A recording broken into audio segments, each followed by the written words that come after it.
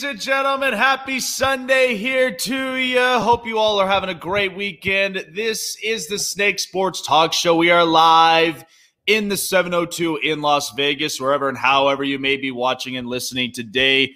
Facebook, Instagram, and Twitter is where you can like and follow all social media platforms down below. And also subscribe to the two YouTube channels here. The home of the Snake Sports Talk Show, that is the Spotlight Sports Network and the Snake Sports Talk Show as well. And also follow me on Spotify for all of my latest podcast episodes as well. Hope you all are having a really, really good weekend. Beautiful Sunday morning here in the Vegas Valley. Great morning, really, to talk all about sports. And I know I unloaded an awful lot yesterday. We just had so many things that were stacked and piled up, but I'm happy to be with all of you this morning. It's going to be a great show, and can't wait to get all of it started. So, I mentioned about it yesterday, and I'm going to end up shifting over to this segment here this morning. So I already know that there was an upset in hockey. That was the Edmonton Oilers yesterday against the Chicago Blackhawks. And there's going to be another one today. And that is going to be the Toronto Maple Leafs. I'm very, very, very much saying this confidently that Toronto, they paid their forwards big time money and they're struggling at most of their positions. And it's not looking good for Toronto, especially with their backs against the wall and a team like Columbus that nobody in this playoff series should sleep on. I'm not saying they're going to be a big impactful team, but they are ones that sometimes have a few trick up their sleeves. I didn't think this team was going to be very impactful until their newest goaltender, Elvis Merzlikins, started coming into the scene. And then Zach Werenski is on a whole different level, but he's playing really, really good defensive hockey. But Toronto, up to this point, they've lost Jake Muzzin and Frederik Andersen. There are times where he doesn't look solid behind the net. And that's one of the issues that I've had with Toronto, watching them for the last couple of seasons and the positions that they are sitting in as of currently. And they paid forwards deep. They paid them top dollars. And the only thing that you would hope is that the offense would have been lit on fire. The offense didn't come alive until the last 5 minutes of the third period. That's not really a good showing if I'm Toronto. Even though, they won, but still, it took you this long to finally get the offense going. That's one that you would expect. Look, first period is always an introduction, but by the second and third period, you should already know what your identity is. And you should already have an idea when you come back onto the ice how aggressive the offense needs to get. That's one of the issues that Toronto has had struggles with all season long. They lost to an emergency goaltender in one of their games. And it hasn't looked great since the coaching move. And look, I love Mike Babcock, and there was some of the baggage that he has personally, but man, he is a damn good coach. I remember the days when he was up in Detroit. His team was very, very solid. But then coming into Toronto, they have really good players. Austin Matthews, William Nylander, Mitch Marner. And then bring on John Tavares, Morgan Rielly, Jake Muzzin, Tyson Barrie, Kasperi Kapanen, Andreas Johnson. They have some real good players. But the problem of it is now, because with all these forwards that are being paid top dollars, who are going to be the ones that spark up the offense? That's one of the big issues for Toronto, because they have a lot of really good forwards, and it's kind of something that I thought was going to be the struggles. Remember, when Kevin Durant joined Golden State, who was going to end up getting the final shot? This is what's happening with Toronto. Who's going to get the final shot? Nylander, Matthews, Tavares, Marner, either one of them. But this is where the team has to click at all cylinders.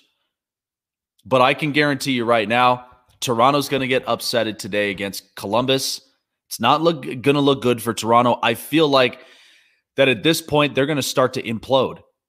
They're going to start imploding because paying all your forwards top dollars, but not even looking at some of the most important components on defense, part of it on goaltending, it's not good. Not good for Toronto whatsoever. And they are the second hub city team that is hosting the Stanley Cup playoffs. Edmonton's knocked out. Toronto might be the next team to get knocked out. It's not good. And that is something that the Maple Leafs, I'm sure, are going to have to look back at this, and they're going to have to readjust and find they need something else. They need something different to get this team going, because right now, here's the thing. On paper, they look like a really good team. But by the time that they're out there on the ice, especially in the second half of the season, going into the playoffs, their biggest kryptonite has always been the Boston Bruins. But this time, the Bruins are not playing them. They're playing Columbus. There is no excuses to this. So the second they lose to Columbus, Toronto's going to implode. It's not going to look great for the team, and they're going to have to readjust everything heavily in order for them to at least get this right. If you want to be an intimidating team in the NHL, you got to fix all of your components. That's the one thing that will keep you up in this league. Let me shift to this because I want to talk a little bit more on NBA.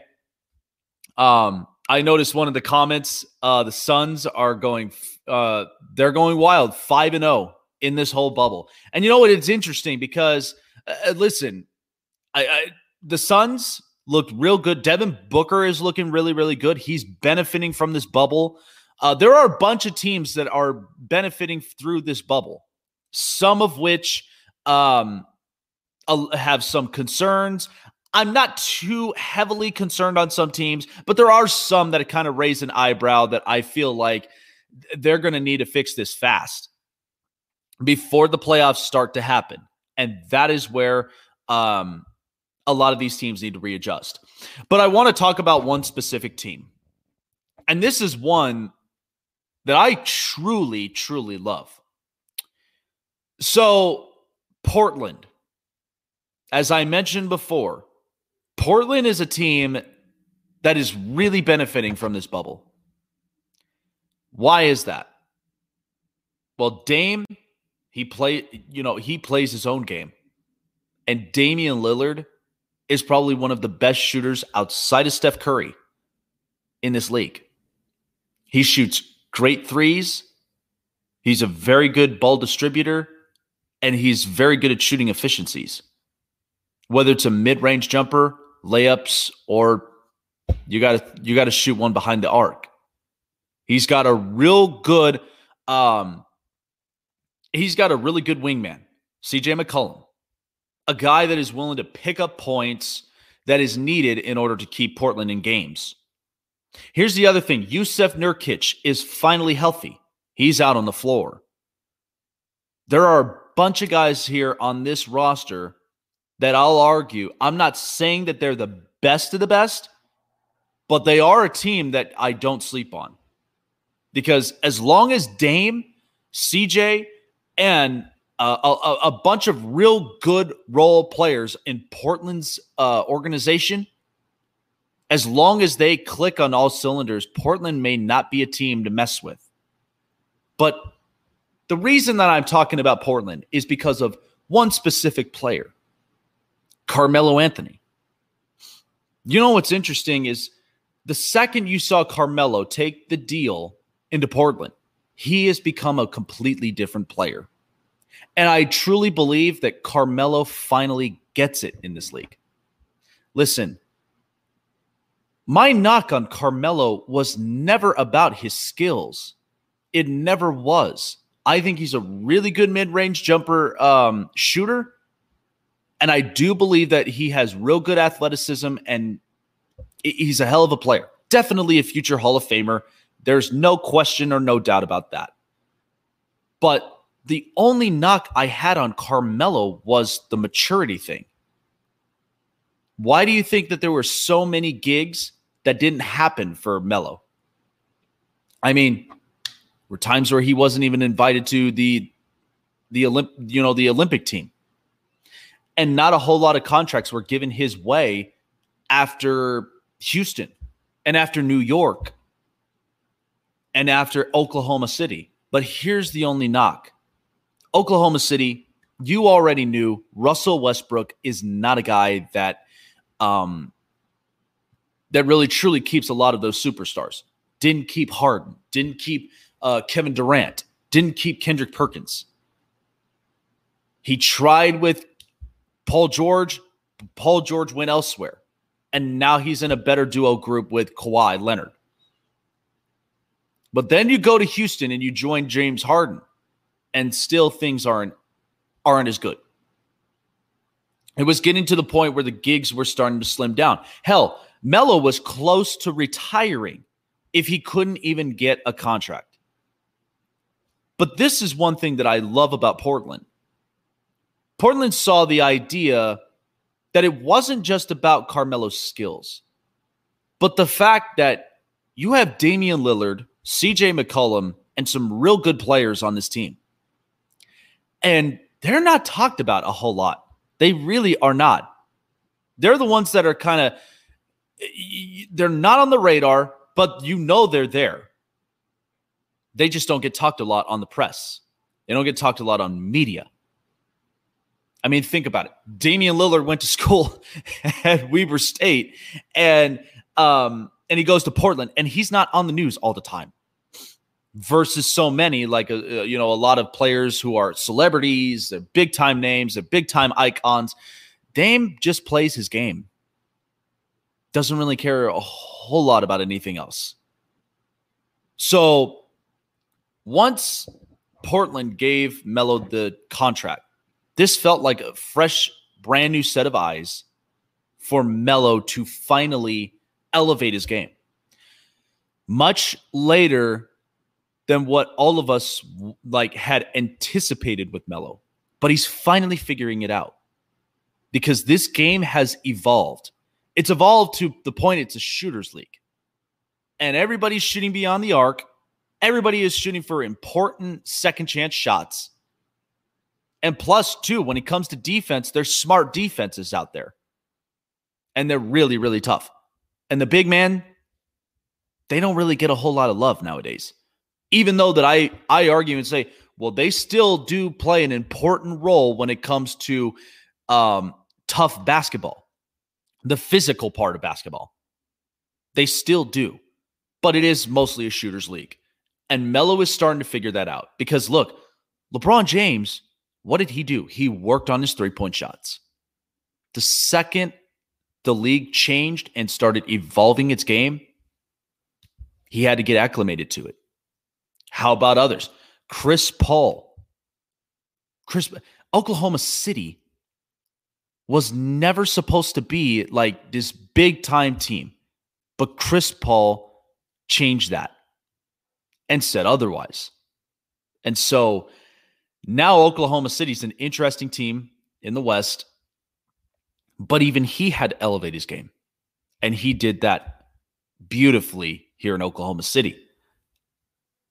But Melo, even though that he has a real good mid-range jumper, never elevated his game. Never elevated his game. Never to the point where he's working on three-point shots. He's trying to get acclimated and trying to get with the program in the NBA. And that's why you look at some of the maturities. And Melo's maturity level was not sound because of the fact of the league is changing, the league's evolving, and he's not getting acclimated to it. LeBron, he's a Swiss Army knife. He gets acclimated to anything. And there are a bunch of veterans who got acclimated to the change of basketball. Lots of them. That's the new thing. But Carmelo, finally, after all this time, he's starting to get it. Because, listen, this kind of goes on with a lot of people, especially in everyday life. You don't, when it comes to businesses, And when you look at some, certain employees, you don't just look by their work ethic, but you look at their maturity and how that they handle certain situations. The ones who very much act upon instinct and they're successful at it, and they're the ones that are really holding the fort down, those are the ones that usually get a lot more of those gigs. They get a lot more of those opportunities. Where versus somebody that has developed the skill, but is not really truly looking to elevate the skill to a higher level, those are usually the ones that they either stay put where they are or they don't last very long. It happens. But here's the other thing there too. And this also kind of bases upon relationships. Because to me, I'm an old school person. When it comes to relationships, I'm all about what's the maturity level like. Because first and foremost, you don't look at a person based upon outside features. Okay? Anybody can be beautiful in this world. That is how I view it. But the real attraction is where you look at the maturity level. What draws your interest? Where's the curiosity part of it? That is something that in Carmelo, for a long time, the maturity level was not sound. And like I said, the skill and all that Melo possesses was never my knock on him. My knock was definitely on the maturity side. Was he ever going to figure it out in this league? That was a question left to be said. But now being a part of Portland, I think was probably the best thing that's ever happened to Melo. And I think he's going to get better and better. And maybe something where I think it might be a last hurrah for him. Now, I'm not sure how Portland might favor in this bubble, but they're looking good. But Portland now is getting the best version of Melo. They're getting the better, matured Carmelo Anthony. Took long enough, but Melo is finally starting to get it. And that's kind of something that I wanted to point out. Because I just think that, you haven't heard a whole lot from Melo, and which is interesting. But I think we finally come to terms. He's finally getting it. And that happens sometimes. It's a reality check for a lot of us. Hell, I have my own reality checks. So do many of you, I'm sure, and a lot more people in this world. And sometimes it either comes sooner than later or later than sooner. But however way it gets to you, if it doesn't elevate you in the end, it won't make you a better person. But this is where now Melo's starting to figure it out, and he's becoming a better person and a better player through this process. Coming up next, I'm going to be talking a little bit more on the NBA as well, because we're kind of closing in, getting close to the playoffs. And there are a bunch of teams right now that are benefiting through this bubble. But then there are some teams that I'm kind of raising an eyebrow and think that might be trouble for some teams going forward into the playoffs. I'll explain more of that later coming up on the Snake Sports Talk Show.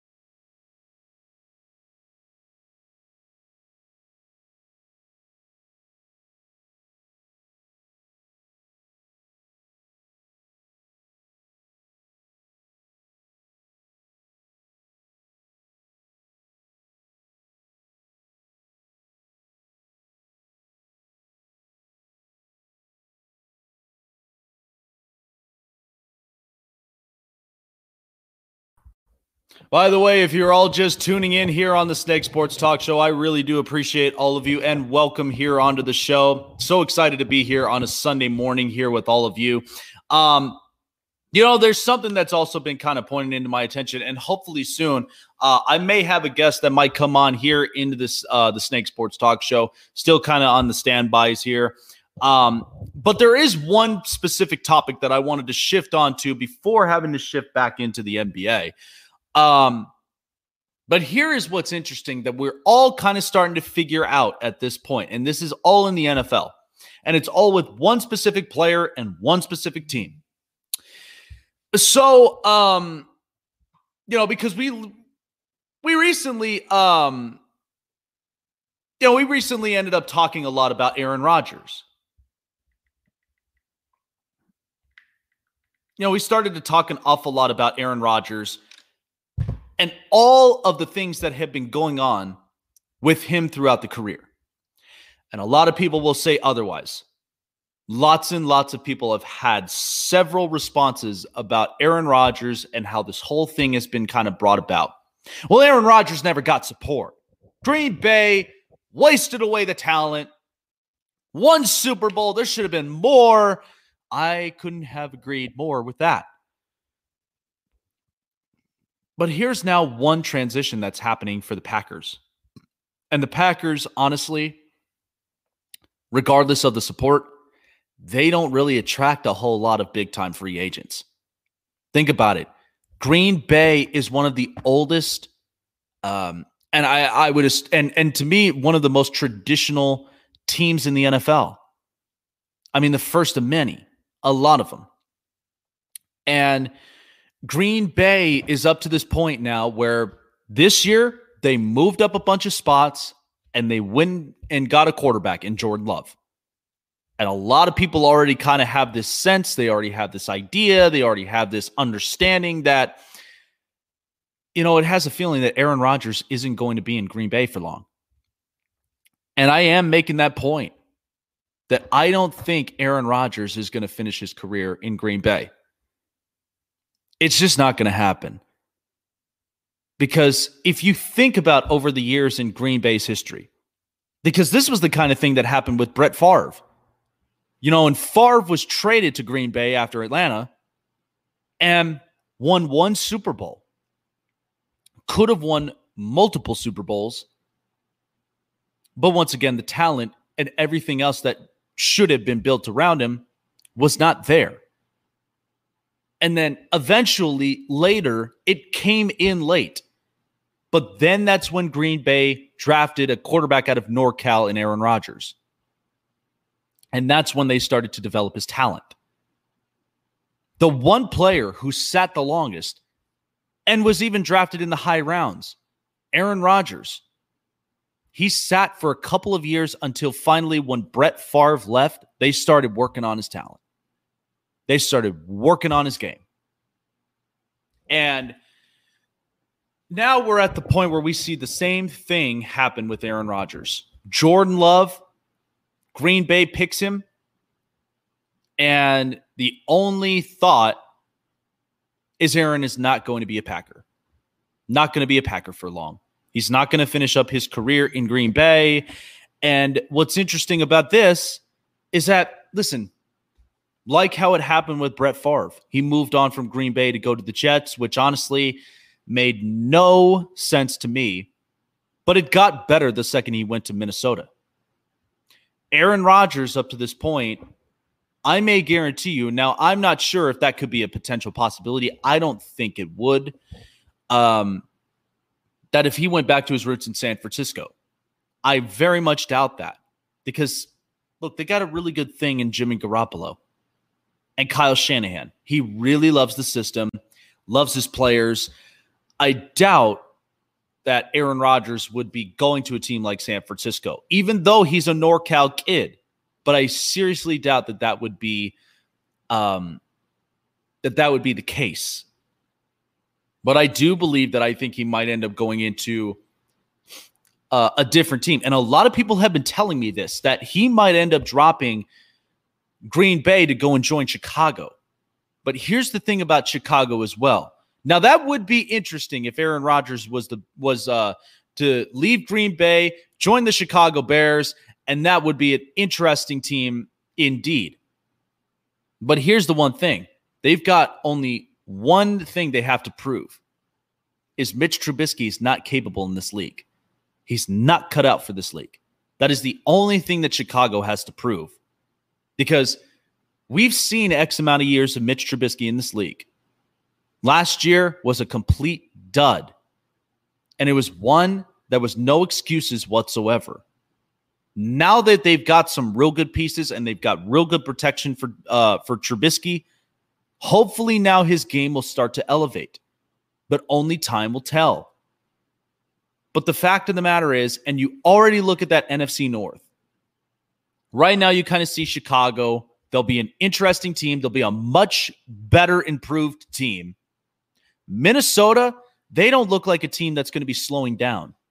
They got Justin Jefferson to replace Stephon Diggs, and they did get at least some real good defensive secondaries.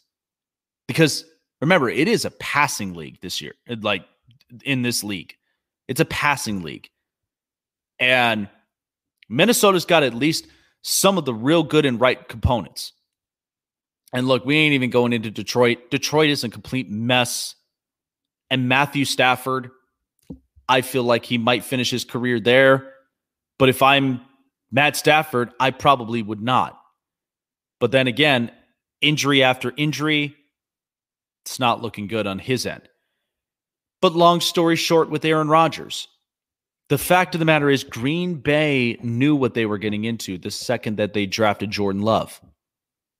Because at this point, Aaron is now starting to speak to the team. Look, I'm getting older. And my shoulder, my collarbone has not felt the same. Okay, not the same player as I once was. And Aaron is not afraid to speak that out. Green Bay has been talking, like they've been kind of blocking out this whole conversation. They've been avoiding the conversation the whole time. But Aaron was not afraid to have that conversation with them. And it kind of tells you about Green Bay, an awful lot about it. That's why I don't think Aaron Rodgers, I feel like it may be his last year this year in a Green Bay Packers uniform, but he won't finish his career in Green Bay. That's kind of the spoken reality, and that is the truth that may be happening in that organization. Aaron Rodgers, he's going to end up moving elsewhere, but the fact of the matter is you spent long amount of time with Aaron, only one Super Bowl win, could have had multiples, but instead, once most of the players left, there was no replacements for him. There were real good players. Like, look, don't get me wrong. Davante Adams is a really good number one wide receiver. Hell, he's a good wide receiver in this league. Aaron Jones, he's a running and catching type running back. He's capable of playing in this league. But where's the rest of the support? And the offensive line has had a couple of pieces moved, yet they picked up a few more pieces, but it just doesn't seem like Green Bay has really meshed this whole thing in keeping this Aaron Rodgers relationship alive. And that is something that I think Aaron is starting to realize and he's starting to see. And that's where I feel like it's not going to last very long for Aaron in Green Bay. That's just the unspoken reality. Time now for the hot press.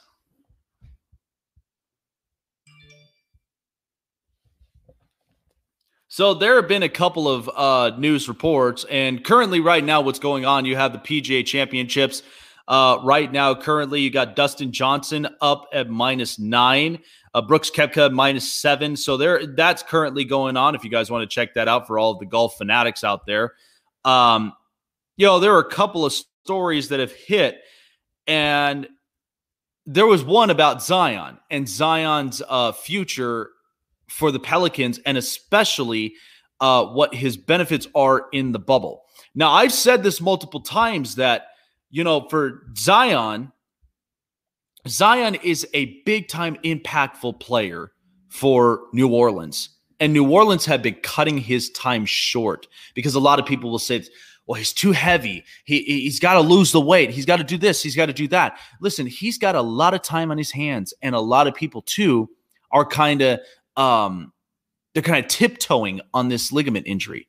Now, again, ligaments are the most important things for an athlete and for anybody, especially in everyday life. But the thing of it is Zion is a young kid, and he's got a lot of time on his hands. And he can elevate his game. And his presence alone has really skyrocketed the NBA views. That's the one thing that we've noticed how impactful Zion really is. The second you see the name, Zion, a lot of people now start to get attracted to it. And that's what's really helped the NBA even throughout this whole bubble. The fact that the Pelicans are playing for their chances in playoffs, that's one of the things that has really boosted the ratings up for this league.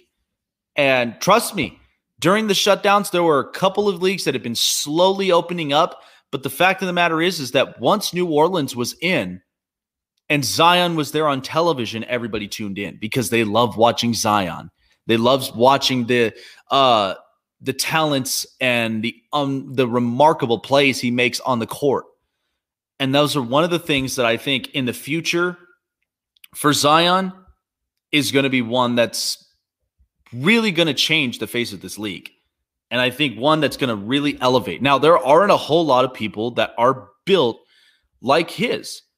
There's not a whole lot of NBA players that are built like his size, because a lot of these big time strong, stocky guys don't usually last a whole lot in the NBA, and which is interesting. But I think in Zion's future, I think he's going to be just fine. Like I said, they already worked on trying to get a trainer and a dietary program as well in place for him. And trust me, he's going to be the one player that's going to elevate his game to an even higher level. So last night was a big time night for Luka Doncic and the Dallas Mavericks. Luka ended up getting 19 assists and stole the show against the Bucks. And this was a huge one. Now, this is another interesting one. And I do like the Dallas Mavericks. I like the fact of how the team has really kind of elevated around. But this is where Luka Doncic, I think he's starting to understand it as well. And he's played this way even before coming into the States and playing in the NBA. He understands competition and where competition is there. So being in this bubble and playing these games, and especially against teams like the Bucks, against Giannis, he's starting to realize where the competition all is. And that may be something that's going to elevate Dallas in the near future, because watching Luka Doncic, he's a future MVP. He is a future MVP in this league, and it's only a matter of time because the skills he possesses, the shots, the intensity that he brings onto the court is unlike any I've ever seen in the NBA. Now, again, we are getting some younger talents in Zion and so many others. But once Luka stepped foot into the States and into the NBA, he's completely changed the look on how this league really runs. And he's the type that will go for triple doubles, but he also does know when important shots are needed. That's the one difference that you can look at. I mean, you could look at Russell Westbrook and know how hyper athletic he is, and seeing how many times that he gets triple doubles each night, but it really isn't specifically about statistics. And that is something that is going to be very, very important for Dallas moving forward. I think it's going to be a lot of fun. I think it's going to be a lot of fun. Can't wait to see what's going to happen in the rest of the NBA bubble. But I do believe that there are a lot of teams that are going to be building up, and so this is going to be interesting for sure. And finally, so last night's win for the San Francisco Giants over the LA Dodgers. Of course, Johnny Cueto had a no-hitter bid going on, but unfortunately that was spoiled by outfielder Hunter Pence after misreading the ball out in the outfield. I mean, I looked at that thing multiple times, and Hunter Pence, you usually never see that in an outfielder like that, especially one that has been in the league for so long. But that play alone is one you just can't explain in better terms. But that I just look at it multiple times and I laugh because, listen, I played baseball, also played in outfield. But once I see a play like that happen, there is no excuses in the end. You can't tell me that the second you misread that ball, you couldn't see it. Now, of course, there could have been a lot of things involved. Maybe the light was too bright or whatnot, and you couldn't really judge the ball in the outfield. But still, that should have been a catchable ball. But unfortunately, Cueto lost his no-hitter, and that was really the end of it. But the Giants still came away with the win at 5-4. So that was your hot press.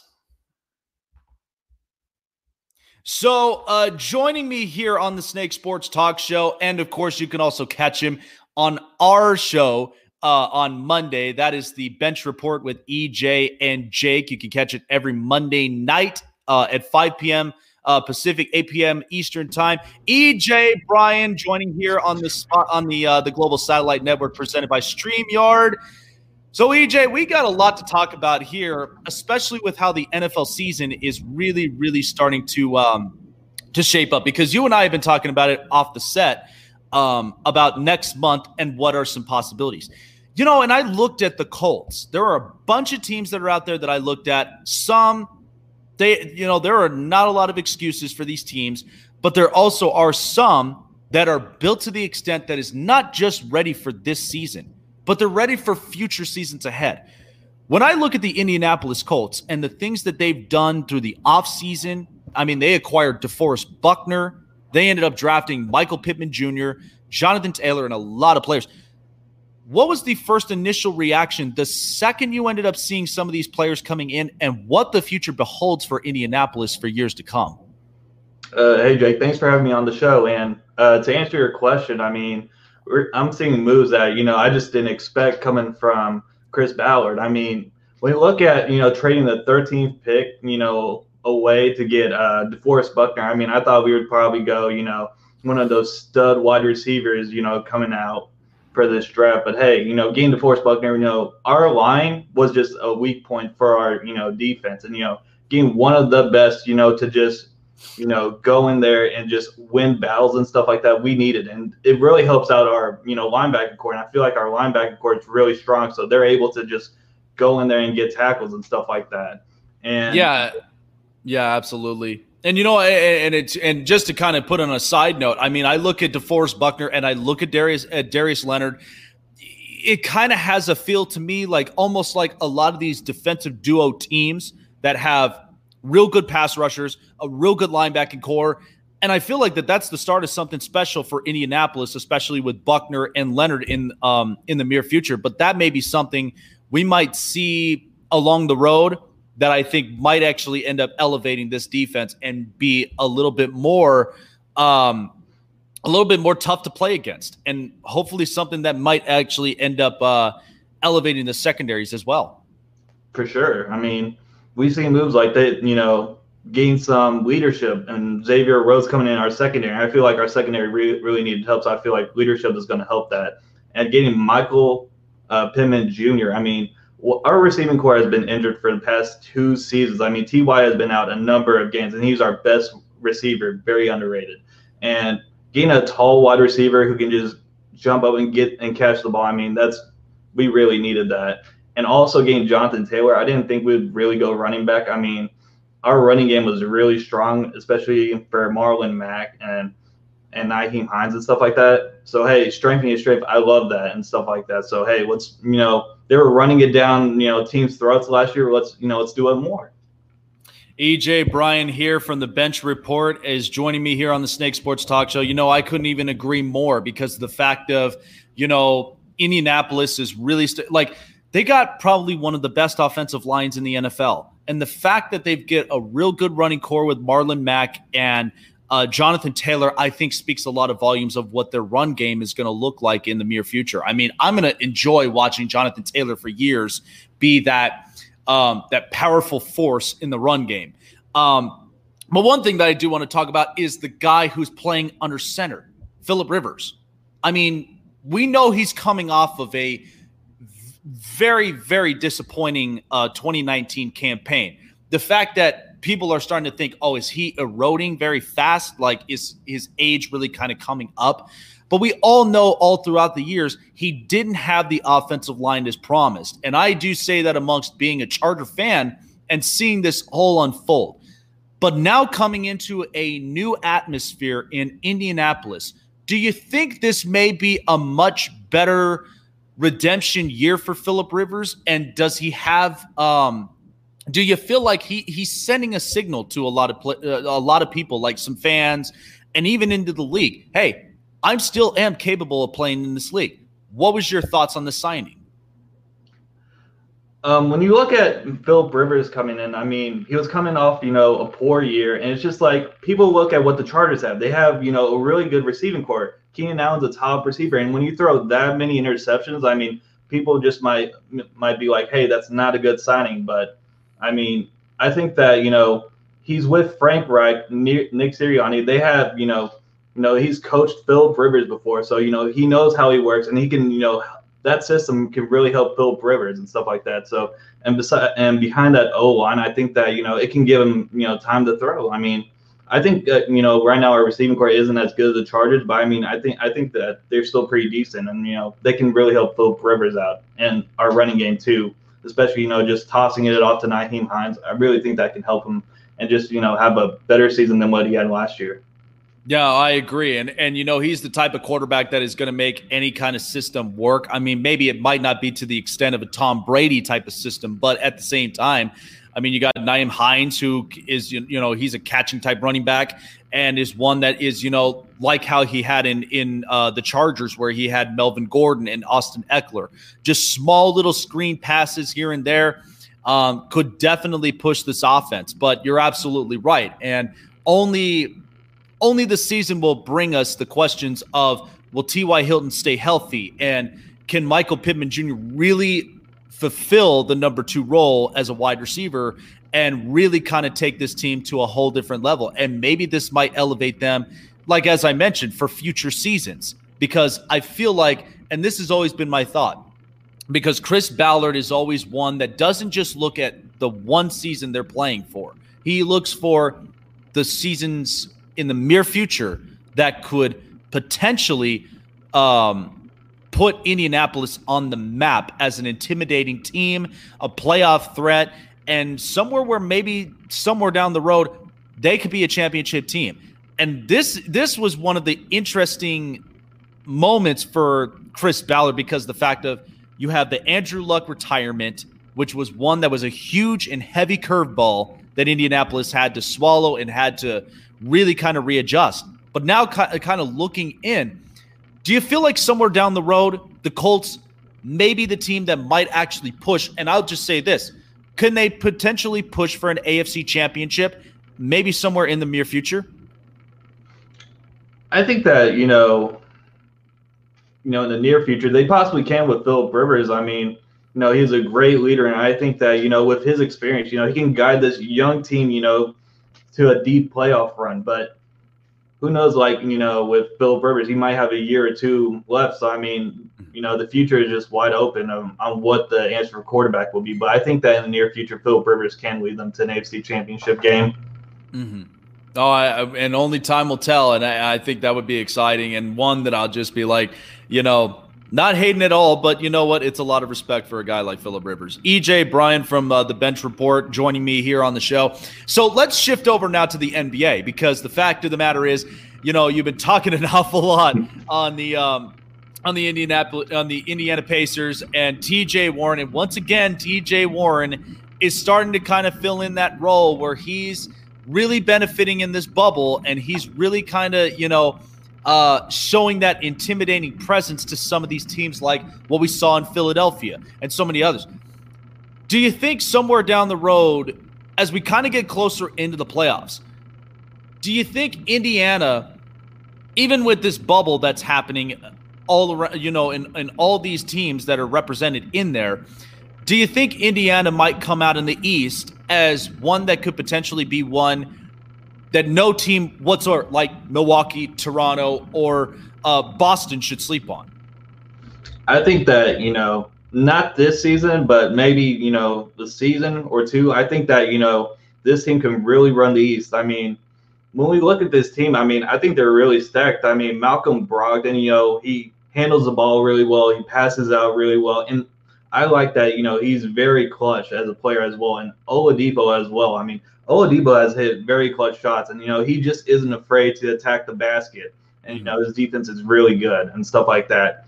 And, we lost Sabonis, and Sabonis was one of our best players, very smooth post game, gets boards and stuff like that. But I think that, this team is just really stacked. And I think that, when it's all together, I mean, this team has been like, last year we lost Oladipo, it really hurt us in the playoffs. And this year we lost Sabonis. So I think that, if this team can come together and be healthy, I think they can really run the East.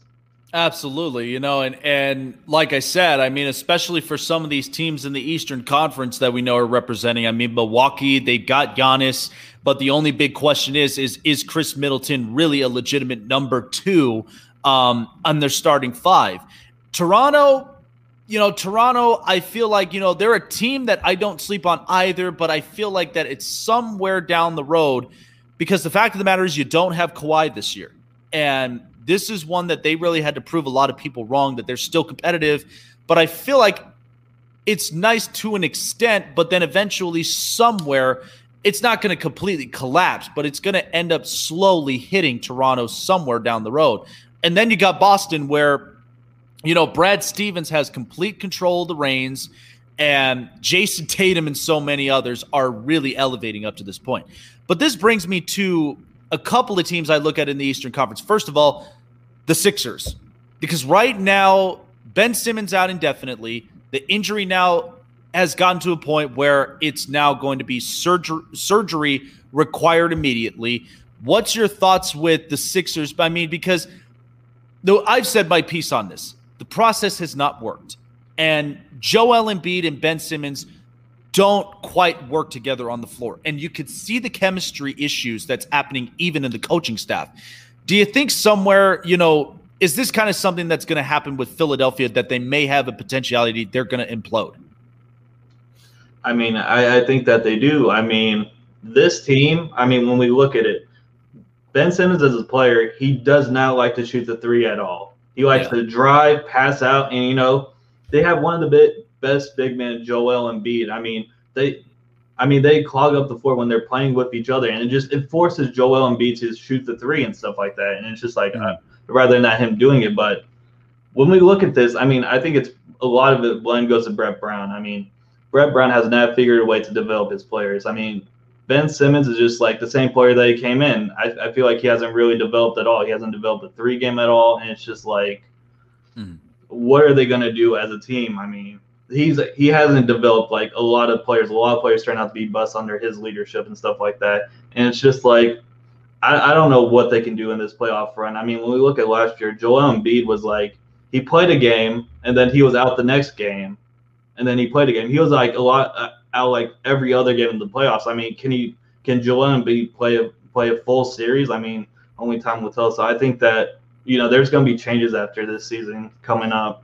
Absolutely, I agree. And, when I look at Philadelphia, again, this process has never worked since day one, and the chemistry is so off balance that you can just kind of see this is what's really pushed guys like Drew Holiday and Jimmy Butler and a lot of really good, important guys who I feel like can step in as leaders, but it's up to the point where now like the head coaching job has not really tightened up this group and is really kind of, straighten them out to where they're playing at the right time and at the right pace. And so without that involved, now everybody's kind of playing at their own paces. Nobody's really, now a lot of these players are playing like they're uncoachable, like they're only playing their own extent. But so one thing that I do want to talk about, and I talked about this earlier in the show, is I look at Portland right now. And Portland really seems to be benefiting outside of Phoenix also in this bubble. But Portland for right now, what I look at, Damian Lillard has truly shown that outside of Steph Curry, he's one of the best shooters in the league. And he's got one of the best wing players in CJ McCollum. When I look at Carmelo Anthony as of right now, I mean, Carmelo Anthony over the years from Denver to New York and to so many places, I've never – this was my thing. I never knocked on Melo because of his skills. I've never done that.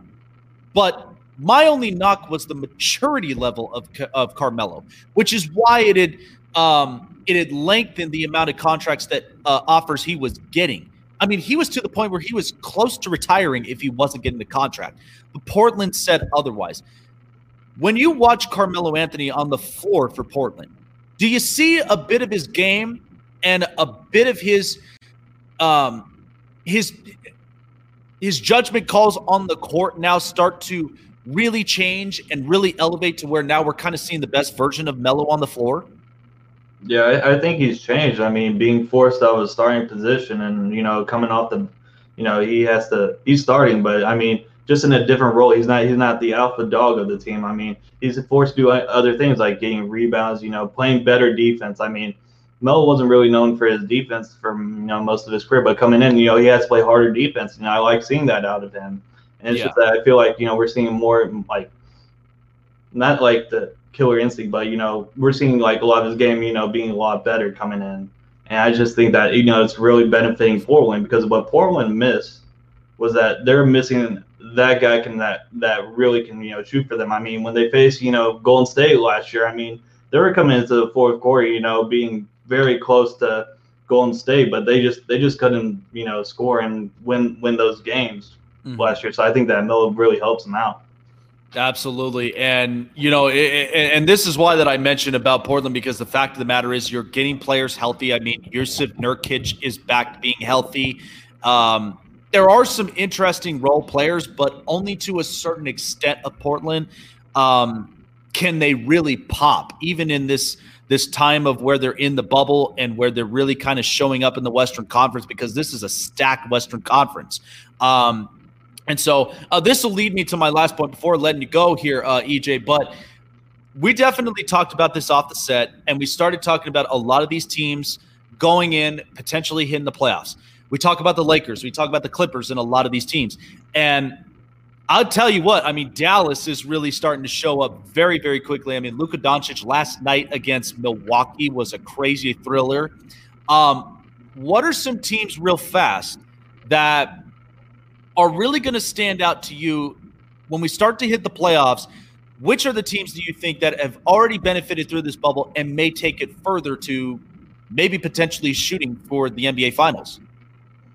I mean, I like Houston, Russell Westbrook, James Harden, stuff like that, them coming together. I think that, them as a scoring duo, they can really, knock some teams out. And as well as when I look at the Mavs, as you spoke, Luka Doncic is one of the best players in the NBA. I mean, he's such a stud, and that, he can score, he can pass, and, paired up with Porzingis, I mean, they can threaten some teams and stuff like that. And, did you just ask for the Western Conference or like the Eastern Conference and stuff like that? Yeah, either one of them. And I mean, I like Miami as well. I mean, Miami, they're just like, Jimmy Butler is the lead dog. Everyone just follows him. They just attack.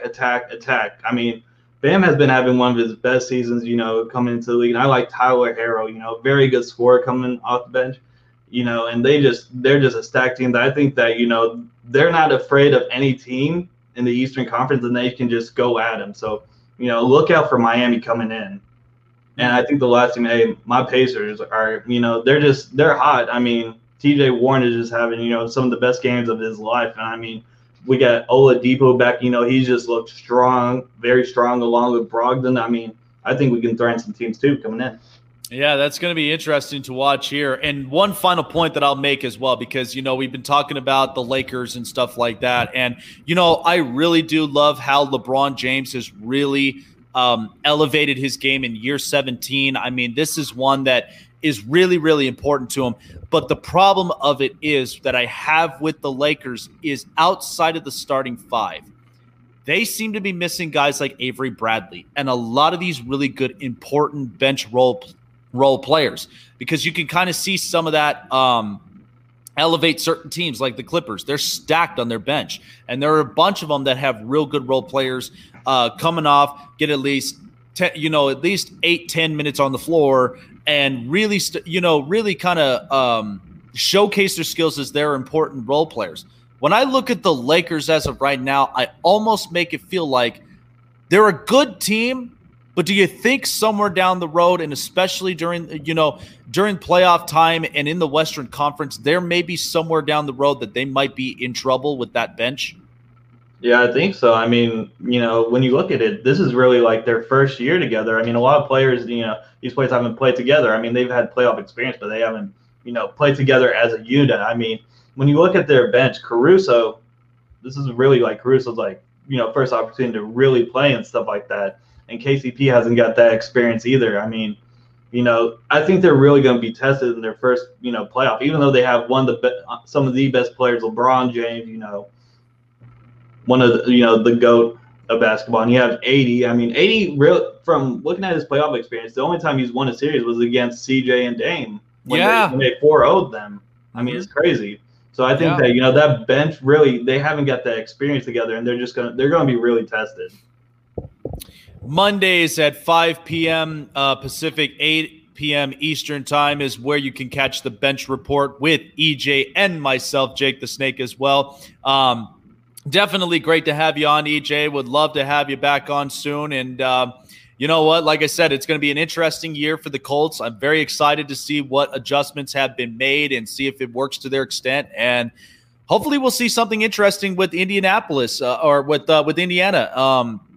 Definitely interested to see how the Pacers run in the Eastern Conference, but they're definitely a team I won't sleep on for sure. But great to have you on here, EJ. Really do appreciate the time. Take care of yourself, and we'll see you tomorrow. Hey, thanks for having me on, Jake. Anytime, man. Thanks for having me on. Absolutely, no problem. EJ Bryan there from the Bench Report. Love having him on. And like I said, you can catch our show on Mondays, 5 p.m. Pacific, 8 p.m. Eastern Standard Time. Man, what a great show that it has been today, and we were stacked with a lot of stuff. But I feel like we've really kind of hit the important points. And like I said, tonight is going to be the one last upset pick, and that is Columbus upsetting the Toronto Maple Leafs, because I truly do believe that this team has been stacked with forwards and they haven't fixed their important components. Goaltending doesn't seem to be legitimate enough, and that is one that I feel like is going to be their utmost downfall in Toronto, but only time will tell from tonight, and you can definitely check it out tonight. I believe it's either on NBC or in one of the sports networks, but there's that, and then there's 2 round-robin games, and then we are officially starting the round 1 of the Stanley Cup playoffs. And I will tell you this, and kind of lean in closer, but it is going to be the ones that it's no excuses whatsoever. The brackets there are finally filled. Everybody's got their respective teams that they are facing off against, and it's going to be a wild roller coaster from here. Can't wait for it. So thank you all for joining here on the Snake Sports Talk Show. Like I said, like me on Facebook, follow me on Twitter and Instagram. I am live on a bunch of platforms. I'm live on Facebook Live. I'm live on Twitter. I'm also live on YouTube as well. Subscribe and hit the bell buttons on 2 of the YouTube channels, the Spotlight Sports Network, home of the Snake Sports Talk Show, and the Snake Sports Talk Show as well. Get notifications. Follow me more on the show. Can't get enough of it. And also follow me on Spotify for all of the latest podcast episodes and all of the reviews in case if you missed today's and future shows as well. Thank you all so much for joining in. Have a great Sunday. Have a great weekend and have a great week ahead. We will see you next Saturday at 7 a.m. Take care of yourselves.